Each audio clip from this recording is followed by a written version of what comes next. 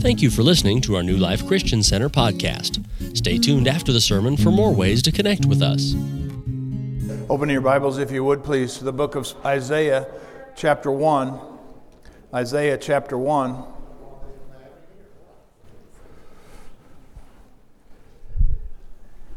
We've been talking over the last weeks a message entitled Soul Willingness. It really comes from the idea that while God is all-powerful and certainly sovereign and whatever else you want to, attributes you want to put on Him, you can never over-exaggerate the person of Jesus. But He needs us to cooperate. And in fact, the Bible says in 1 Corinthians chapter 3 that we are co-laborers with Him. And so we need to find that, and it takes willingness. And so that's where we are. Let's pray together. Isaiah 1:19. Father, we thank you today for this time. We bless you, Lord Jesus. Teach us by your word in Jesus' name. Amen. Well, let's read our scripture. This is really the process that we've been under here. Isaiah chapter 1 and verse 19 says, "If you are willing and obedient, you shall eat the good of the land." Remember that obedience is the opposite, obviously, of disobedience, but we have difficulty defining willingness and specifically what the opposite is. The opposite of willingness is rebellion.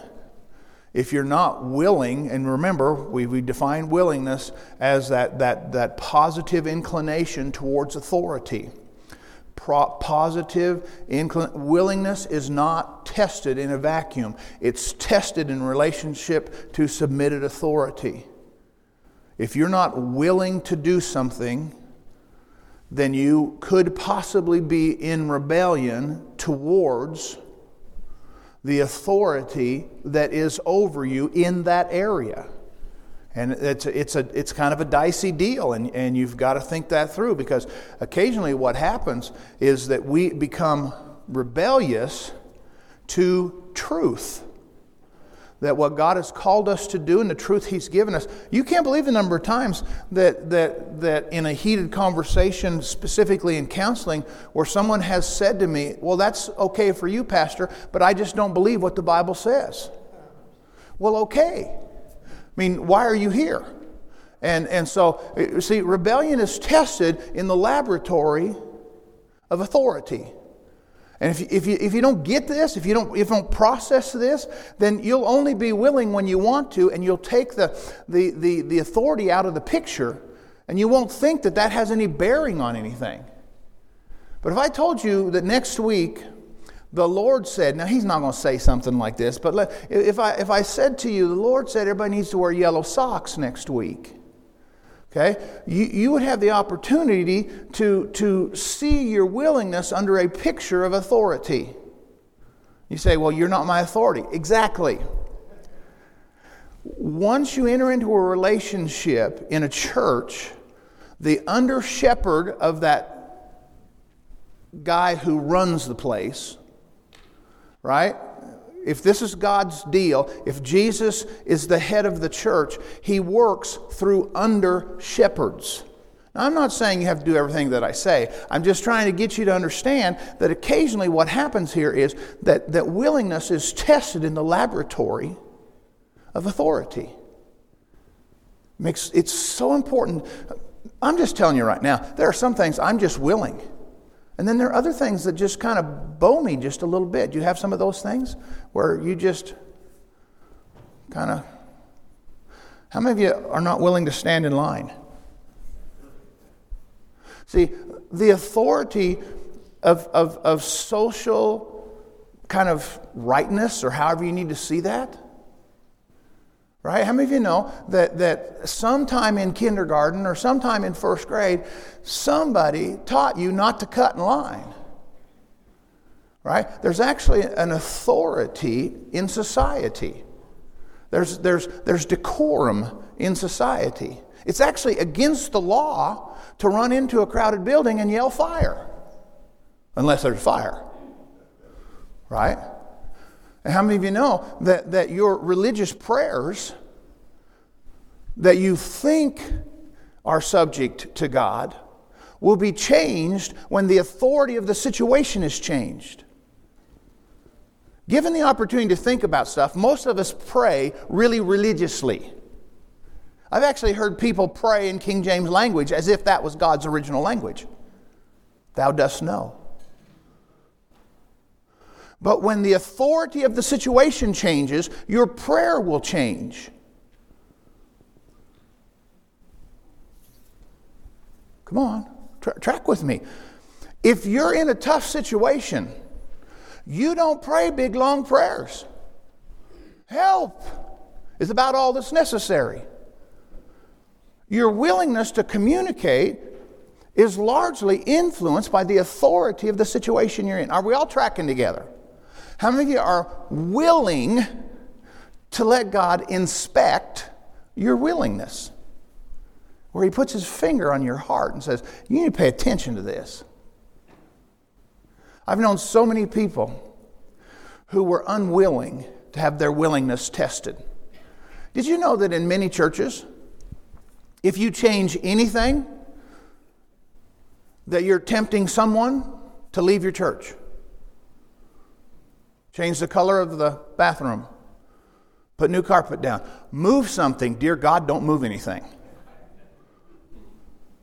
We had a late wedding one time years ago in this church, and so instead of staying late, we just left the chairs. We do a center aisle in big weddings. We'll do a center aisle. We can get about 300 chairs in here. And so we had a big old 6-foot center aisle in here. We didn't change it after the wedding, a late Saturday night. Everybody, without fail, stopped at those double doors and went and looked around. You should see your faces. If somebody gets here early and sits in your designated chair, the chair that you believe you own. See, willingness is tested in the laboratory of authority. You think everybody knows that's your chair. We were in Cincinnati, Ohio. Actually, it was a town in northern Kentucky where we decided to go to church. By the way, this was a church that Larissa's Eddie, went to church at. It was Clady, whatever his name was, older guy. Remember this? Donnie was with me. Huh? Anyway, that church. And I'm pretty sure we got there early and we sat down. Here came this woman.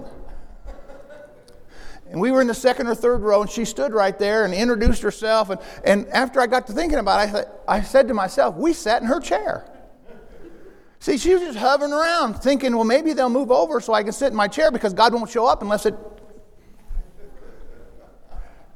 I just try and give you as many examples as I can. Now, notice what it says. We're going to move into another avenue of this. Notice it says that if you're willing and obedient, you'll eat the good of the land. That idea behind good is this picture of desirability for enjoyment. Now, you're going to have to process this a little bit because many times what people believe is that God isn't doing anything for you to make life good. If you don't understand that every good and perfect gift comes down from the Father of life with which there is no shadow of turning, and understand the shadow of turning thing. The glory, the brightness of God is so significant that there's no way to cast a shadow. What it means is it literally never changes. So God from the beginning began to establish His approach to us through this picture of good and perfect. Now, if you're not willing to see what God is doing as good and perfect, you'll never eat of the good. Does that make sense? If you don't expect some level of desirability towards enjoyment, now listen, you may have to change your definition of enjoyment. I've never had more fun in all my life than I'm having right now. I'm serious. It is the greatest thing to serve God for a long time. Because you get a relationship of experimentation of enjoyment. God wants us to enjoy serving Him. Think of it this way. When God sent Jesus, the Bible says He so loved that He gave. He supplied, literally, He gave to you for your spiritual enjoyment. That's the good of the land in every aspect. So first of all, we have to see that God wants to do this. Now here's the secondary definitions. It literally refers to items of superior quality or the state of spiritual blessing. When he says good, biblically, he's talking about this state that you're in of spiritual blessing. Can we at least begin to process that what God wants to do for us, through us, in us, is for our spiritual goodness? If He points out to you that you need to quit doing something, right? If you need to change the way you live, He's not doing it to take your enjoyability away. The number of people that I've talked with after getting saved, they think God's going to take all the fun out of life. Can I point out to you that my experience previous to Jesus Christ of fun ended up not being so fun? If you've ever indulged in anything, come on, how many of you over, and it's been fairly close to Thanksgiving, how many can you remember that you ate too much? How many of you have an uncle or a dad or somebody who sits down at the table, they eat too much and they bend back like this and they unloosen their belt one notch? And they sit like this going, yep, it was a good meal. Well, certain ages, all of a sudden you overeat. What happens to you? You're miserable. You can't go to sleep. You have indigestion. You say, why does God do that? Are you kidding me? You did this. Now, I can touch on these other things. I mean, I know that probably I'm in a room full of people who have at least tried some sort of mind-altering, intoxicating liquor and or drugs or whatever. I used to have a guy in jail all the time. He wanted laws to be changed because what he liked to do was against the law. And about every 6 months, he was in jail for 6 weeks. Duh. And of course, he'd always tell me, he'd grab me right here by the arm before he'd leave, and he says, you know, Pastor, and he talked like a comedy for this is what drugs does to your head. Okay? He go, yeah, you know, Pastor, drugs never hurt nobody. Going, looks like it hurt you. My point is not that God's trying to take your enjoyment away. He's trying to adjust your understanding of enjoyment.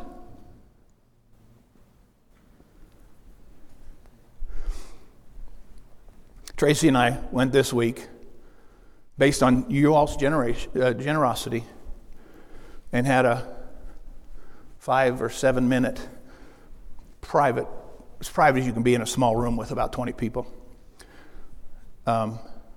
meeting with Franklin Graham.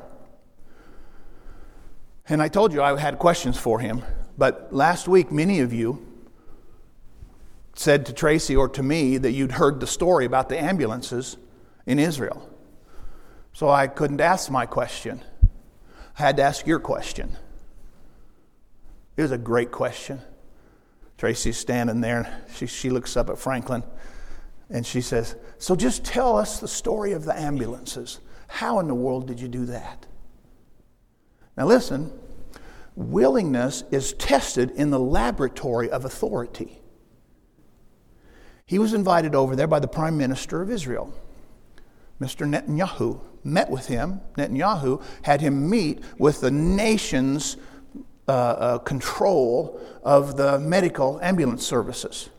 Okay? He says, you're going to meet this guy. And so anyway, he meets with that guy. And the guy says, we've lost 14, bigger story, but 14 of our ambulances and 11 of the drivers of these ambulances were killed either by being shot or by disabling the ambulance and then setting it on fire with them in it. And this leader's got tears in his eyes talking about that. Now here's where willingness is tested. The authority that he was in was the nation of Israel's authority. And he said to Tracy, he said, as soon as I heard that, he said, I heard myself saying, well, we'll replace those. See, he operates with a board. I don't know what 14 ambulances cost, but he had to go back and sell that to the people who actually can make that financial decision. Pardon me? Yeah, I was going to split it into two. 14 regular ambulances And then the guy said, we only have one armored ambulance. I don't know how many of you have ever heard of an armored ambulance. I never have. And so again, he said the same thing. Before I could stop myself, he said, well, we'll give you 7 of those too. Now, Franklin is as common of a man as you. He doesn't know how to make ambulances. He only knows that God called him to do whatever he puts before him in the name of Jesus. That's all he does. Do it in the name of Jesus. He volunteered before he had approval from his other authorities. Because he was standing under the authority, he was willing in the land of Israel, under the other authority, to see the good that God was promising. Just happened to be through him. Are you tracking with me? Willingness is always tested in the laboratory of authority. If you miss this, honestly, you'll think you're so willing, but you're only willing in things you enjoy. And so if you're going to eat the good of the land, you're going to have to decide that whatever it is that God is calling you to do is good, enjoyable, fun. So if you think, well, he took all my friends away. I always wondered, having done jail and prison ministry for so many years, how one guy could be in jail for a crime that 3 or 4 people did, and the other 3 or 4 people, friends, would let them sit in there like that. They're not your friends. There are several dozen people. Now, I don't believe I've ever been in jail. I mean, on purpose, on the wrong side of the bars. But there are several people in this church that should that happen to me for some unknown reason, you'd be getting a phone call. Want to know why? Because I consider you my friend. I consider you my friend. See, willingness isn't tested in friendship. It's tested in authority. Keep chewing. I'll move on. So then it says you'll eat the good of the land. This is a picture that is all that is under God's authority. Now, if you believe that the devil is winning the war of light and darkness on the earth, then that war in your mind is not under the authority of God. If you believe darkness is winning, then the authority of the land is under darkness. Are we good? Are we together? Because some of you are looking at, man, you can't go there. Yes, I can. Willingness is tested in the laboratory of authority. You must decide whose authority the land is under. Now, don't do a Gideon. Gideon is a great story, but this guy's got some serious hupsta or whatever. He's got some giddy up because an angel of the Lord showed up and said, "You are a mighty man of valor." And he turns to the appearance of an angel sent by God and says, if God is so good, where are all his miracles? Now, I don't know what you would say to an angel, but if you spew out the bitterness that says my land has been covered with darkness, you understand that Israel was put in captivity by God. God sent nations, when they stopped worshiping him correctly, God sent nations to take them over. Their captivity was not of darkness, but rather of light. I know, see, some of you are going, well, yeah, but Pastor, it's really dark out there. If you believe that darkness is winning, then what's under the authority of your God is not the God of heaven. You say, well, but the Bible says that he's the God of this world. Exactly. My citizenship is of heaven. I serve a different ruler. And we bring that authority with us into a land where Psalm 115:16 or 116:15, the numbers are right, they're just transposed. You can pick which one ever you want. It says that the Lord has given the earth unto the children of men. Point is that if your authority is of darkness, you will submit to the darkness and you'll never test your willingness. Well, it's just darker, darker, and darker. The Bible says it's brighter and brighter till the noonday. Choose your authority. I'm telling you, you're going to be tested in this, in my estimation, as your pastor, you're going to be tested in this in the next calendar year. You better figure out in a real hurry where your authority comes from. Because if it's darker and darker in your world, and all you do is complain about the darkness, the God of this world has infected your mind. You have a cancer in your brain, in your soulish brain, that is affecting how you process the land. Now, I didn't say in that you'd get everything you want. I said that God gives good and perfect things, and there's no shadow of turning. Should you please be looking for those things? Does that make sense? The land is defined as everything under God's dominion. Now, it's my opinion that everything's under God's dominion. But if you don't believe that, then you'll accept what the world says, that Christianity isn't any good, and that it won't help you. And you'll accept the fact that it just gets more worse and worse and worse, more worser, until God rescues us. Well, I just tell you that I'm not on your team on that one. It's brighter and brighter till the noonday. God gives us an understanding of His great... The first introduction you have to Jesus says that Jesus is the light of men, and darkness does not comprehend it. Duh. Willingness is tested in the laboratory of authority. Who has authority in your perception of this world? Okay? Now, I understand God of this world, all that kind of stuff.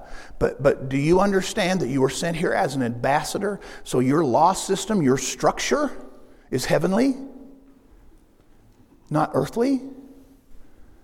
Okay. The good of the land.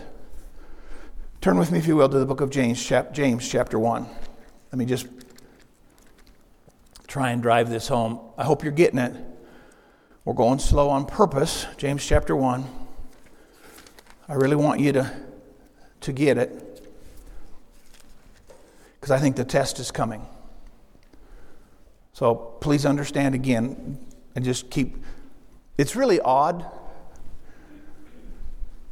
Whenever we get to a place where it just takes a little while for everybody to grab a hold of the rope that you're pulling on and join, right? So if you can think of what happens in all of this spiritual revelation business, is that we basically see the hand of God come out of heaven offering something to us. And what He's asking us to do is by faith grab a hold of that with Him. That's the co-laborer part.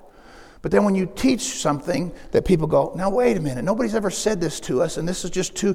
And what happens is people are reluctant to grab a hold and pull. As a leader, oftentimes the leader can feel, for lack of a better way, spiritually sense, not everybody's pulling. So you're not pulling that down out of heaven. So when we get into a church service and there's music going on, we offer to pray for people, and you go, what are we supposed to do? Grab a hold of the rope and pull. Pull that stuff that God you pull it to you by faith. The belief in what hope offers. Faith is the substance of things hoped for. If you have no hope, your God authority is wrong.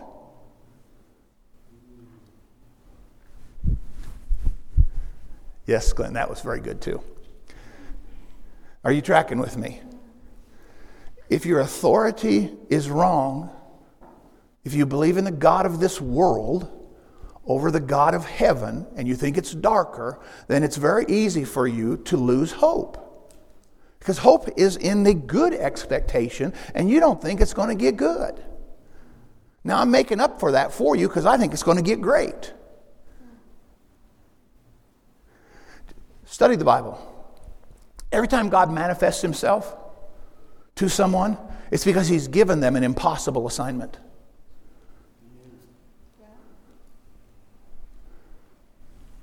Think about it. Think of Abraham. God shows up and says, count the stars. Okay, wait a minute. I'm like 110 years old or whatever he was, 90 years old. and or 70. It doesn't really make how old he is. The Bible makes it really clear that he and Sarah are past childbirthing age. And I will tell you, having my wife and being in that position, to have a child at this point in our life is not right up there on the goodness level of God. Okay? You've got to accept God's goodness if you're 75 and 100 years old, and God says, oh, by the way, through you, every nation's going to be blessed. Now, that's a great prophecy until you have to think about it. And you go, wait, what? Me? And what's he have him do? Count the sand of the seashore and count the stars. Why? So shall your descendants be. He gave him an impossible assignment. And he showed up. Moses leading the children of Israel out of Egypt. He says, put your toes in the water. Go stand in the water. Do it in this order. And the water parts. You're thinking, man, that's a great party trick. How's he do that? Because every time he gives an impossible assignment, he shows up to accomplish it. You realize that with man it's impossible. With God all things are possible. So he gives you impossible assignments. Take it down personally. Maybe you have something that you struggle with. God says, you're not going to struggle with that anymore. And you say, that's impossible. No, it's not. Because you see, if you eat of the good of the land, if you understand the good and perfect gift of the Father, then what you are is in line for a feast of his goodness. Or you can say, well, I don't know anybody who's ever been delivered from this. I've seen people with my own two eyes be drug addicts day one. On day two, they're completely clean and in their right mind. I pulled a hanger and God's instruction out of one of my children's eyes. He'd lay your hand on that and pray for that. I took it back and I'm thinking, this is not going to go well. It's impossible. But God shows up when the assignment is impossible. You've experienced that in every leader you've ever had. Because none of us know what we're doing. We don't have a clue. By the way, if you think you're an expert, you're likely to come and tell me that you're an expert. And when I tell you that the problem, the situation is maybe bigger than what you're thinking, right? I had a conversation with Jeremy this week. I said, we got to decide things because what God has given us gives us the ability to do almost anything. But he doesn't give us the permission to do almost anything. He tests our willingness sometimes to say no. It's so much easier to say yes. But you see, he leads us and guides us because of a story that he's building that's bigger than us. I was standing in the area where we met Franklin Graham. And you all know Troy that comes to our church here. He's from California. He grabs me, he says, come over here, I need you to introduce you to this person. And so he introduces us to this guy, pastor from Firestone.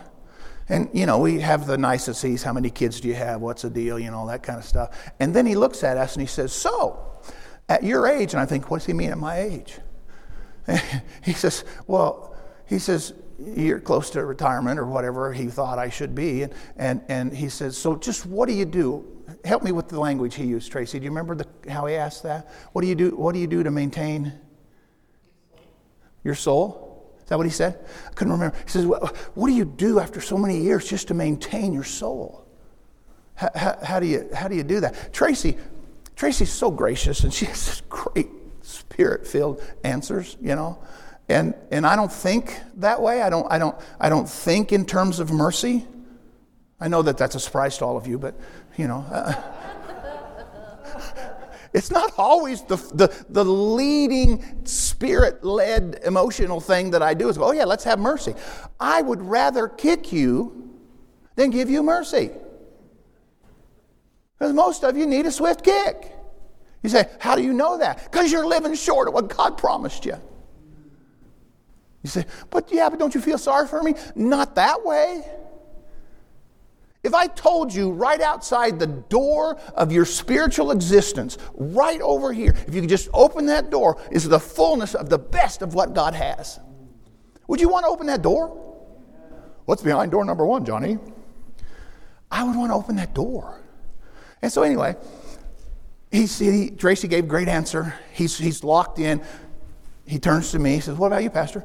And I said, I guess I just realized that the purpose that God has me in is always bigger than me.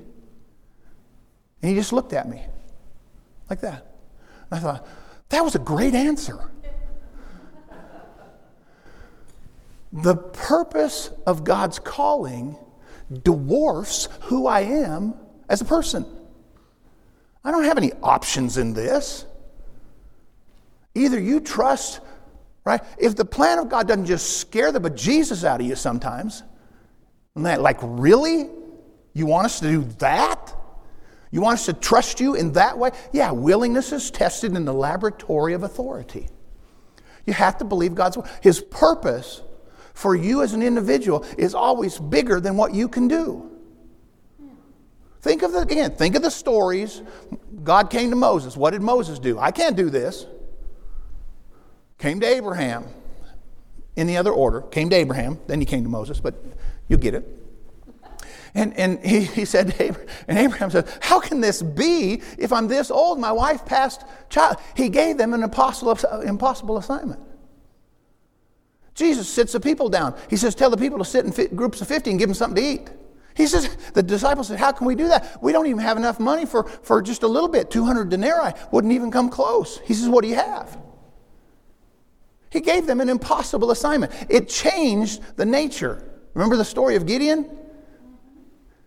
God says, get an army together, gives him 30,000 people. And then God says, ask everybody that's scared to go home. 22,000 people or something like that leave. He's down to 10. So 32,000, 22,000 people leave, 10,000 people left. Does this sound like a good plan to win a victory? Then he says, tell them all to get a drink. And so they go down to this brook or whatever, thousands of them, and 300 of them pick up water in the cup of their hand and pull it up to their mouth. He says, that's your army. Okay, God, great idea. 30,000 to 300, that's your army. And then he says, I love this. This is Judges 8, somewhere in the first 5 verses maybe. You can read the whole chapter, won't you? God asked him, he said, are you still scared? When you said that the scaredy cats should go home, I wanted to be in that group. But leaders never get that option. You don't get to go home because you're scared. Because everybody is depending on you. And so he says yes, and God says, go to the enemy's camp. Now, just slow down for a second. You took my army from 32,000 to 300. I'm still scared. I wish I could have gone home with the first group. I can't believe that we have to have the people who drink water from the cup of their hand. What kind of a test is that? Yeah, well, that makes sense. Way to go, God. And then you ask me if I'm scared, and you send me to the enemy's camp. And somehow, magically, he walks into the enemy's camp, stands by a tent, and one guy is talking to another guy. And he has this dream. And the guy, he tells what the dream is, and the guy sitting next to him says, and so Gideon's outside the tent listening to this. Did you know this existed? Okay. Gideon's outside the tent listening, and the interpreter of that guy's dream says, that is none other than Gideon. The enemies believed in who God said Gideon was before Gideon believed in who God said he was. You understand that willingness is tested in the laboratory of authority. He didn't go, yeah, that's right. I am a mighty man of valor. God, I'm glad you finally figured that one out. I am awesome. It's tested willingness is tested in the laboratory of authority. How can you go to the enemy's camp and find this out? Okay, here you go. Are you ready? Just this verse, James number 1, verse number 17. Are you learning yet? Every good gift and every perfect gift is from above. Okay, let's just take it apart. Every good gift. What's he talking about? Well, in the Old Testament, he's talking about desirability for enjoyment. He's talking about the state of spiritual blessing. In the New Testament, it means excellent. It means distinguished. It means the best. And it means the best in response or respect to operation or influence. He said everything that operationally is good and influences how things turn out, that's what he's pouring out. Every good bit of influence is from him. Notice he says perfect. It literally means complete in purpose. Whenever God pours something, see, this is why the Gideon story is important, or it is why it's important for me. Every time that God does something like this and he says, hey, this is perfect, he's describing how he sees it and how he sees you in relationship to it. Did you know that you are perfectly fit for your family? Those of you parents who struggle to parent sometimes, you go, dear God, I hope I can keep these kids alive. I'm thinking about killing them. Right? Because it's really hard because God built into them a willingness to test authority. They'll test yours. Our job is to teach them how to understand in that willingness that it's tested in the laboratory of authority. Does that make sense? And so that perfect thing, he says you are perfect. Complete in purpose. You're finished, wanting nothing. You're perfect for this. God always sees you that way and then fixes what's wrong with you. He didn't wait for Moses to get it. He didn't wait for Abraham to get it. He didn't wait for David to get it. I mean, David was a teenager. And Samuel, some, scruffy old prophet guy with a 5-gallon bucket of oil. He wants to dump it on somebody. Gets all David's brothers up there. Nope, that's not him, that's not him. Do you have any more? Well, I just have the youngest. We left him watching the sheep. We'll bring him here. He's the one. He's the one. Elisha carried Elijah's bags for around 10 years. After God said, hey, Elijah, you're all done. You go do this, and, this guy's going to be king, and this guy's going to be prophet, and your place took 10 years for that to happen. He saw all of those people as perfect before they realized it. Come on, churn with me a little bit. Whatever situation you're in that you're not qualified for, that you can't see your way out, God's already declared to the spirit world, you're perfect for this battle. Perfect. You say, I don't believe it. Exactly. Change your God. In that situation, you believe in darkness. My kids are never going to make it. Yeah, they will. You may not like the road occasionally. My family, when we were raising our children, they hated when these words came out of my mouth. Do you want to take a shortcut? Because I was pretty sure that as long as I kept going in the general direction, that we would get there. And so coming from Imperial, Nebraska to where Tracy's parents lived out in the middle of nowhere by Beecher Island, I would just turn and go south.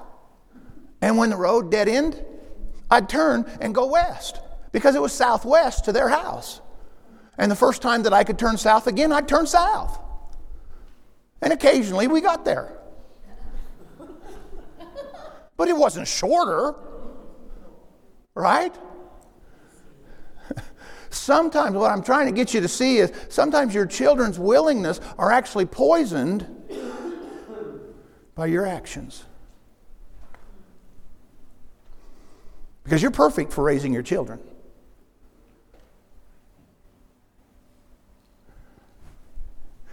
I might just stay right here until somebody says amen.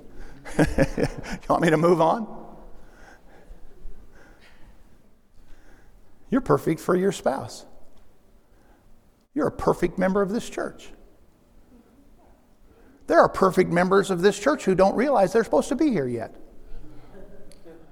But God's already figured it out. And I know you all look at me, yeah, the church needs to grow, Pastor. It is not my responsibility to grow the church. Get a different God. You say, well, you should preach better. I can't. Come on. The only way you see my preaching as being better is if I preach what you want me to preach in a way you want me to preach it. So that you can convince the people that you hope are listening, because you've already tried to change them with your manipulation. I knew you'd love it. Notice he says every perfect and good gift. That's in verse 17.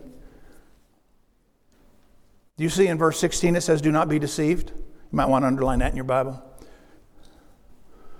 Do not be deceived, my brother, beloved, every good and perfect. If it's not good and perfect, the problem is not the gift, but your deception. Don't you love that? Do you see it? Don't be deceived. Every good and perfect gift. If your gift isn't good, it's not because God isn't giving out good gifts. It's because you're deceived. Don't you dare leave this church today. Go, well, that wasn't very good today. It was perfect. It was good. Thank you, brother, for the back row. It was good and perfect. Your perception is your responsibility. Well, I didn't like that. Well, the fact that you didn't like what I had to say meant you weren't listening to God. You were listening to me. Geez, I'm a mistake looking for a place to happen. God's perfect. He's pouring out perfect gifts for you. Notice it says in 17, a good and perfect gift. This is not the word you think it is. It's not as a result of grace gift. It's as a result of the gift given. As a result, it's not by grace. It's actually a different word. It's the concrete character of the giver. And he says, every good and perfect thing that God does that's a result of his giving. Where does it say God gives? God so loved the world that he gave what? His only begotten Son. You'll only find what this verse describes in the person of Jesus Christ, not in the person of your desires.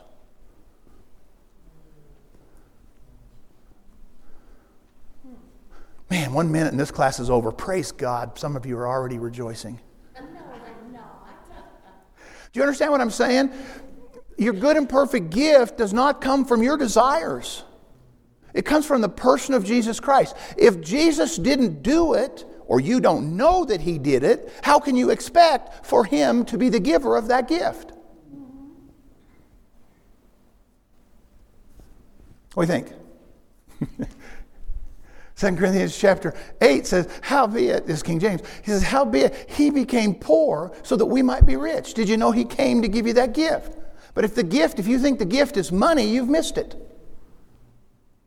See, your interpretation is wrong because you left spiritual giving like this and went out here like this and said, I need a sack of money.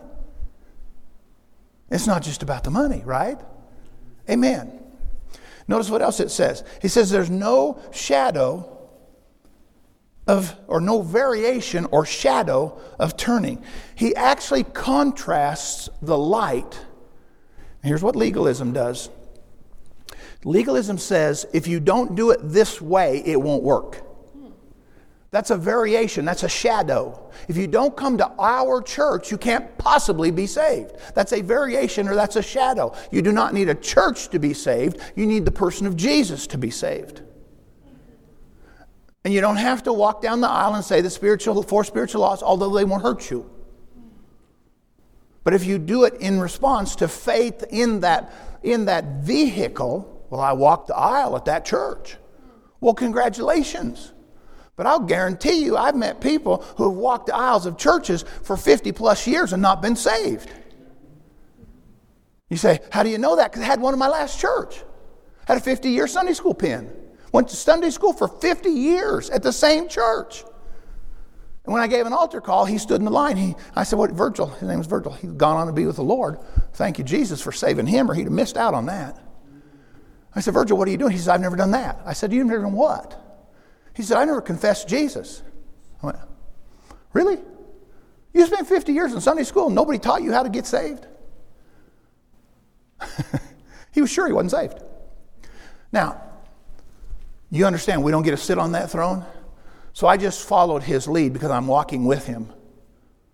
And so I took his hands like this and I said, Virgil, do you know you're a sinner? He said, yes, I can't even get past all of it. I said, but Jesus can do it for you because he was a sacrifice for you.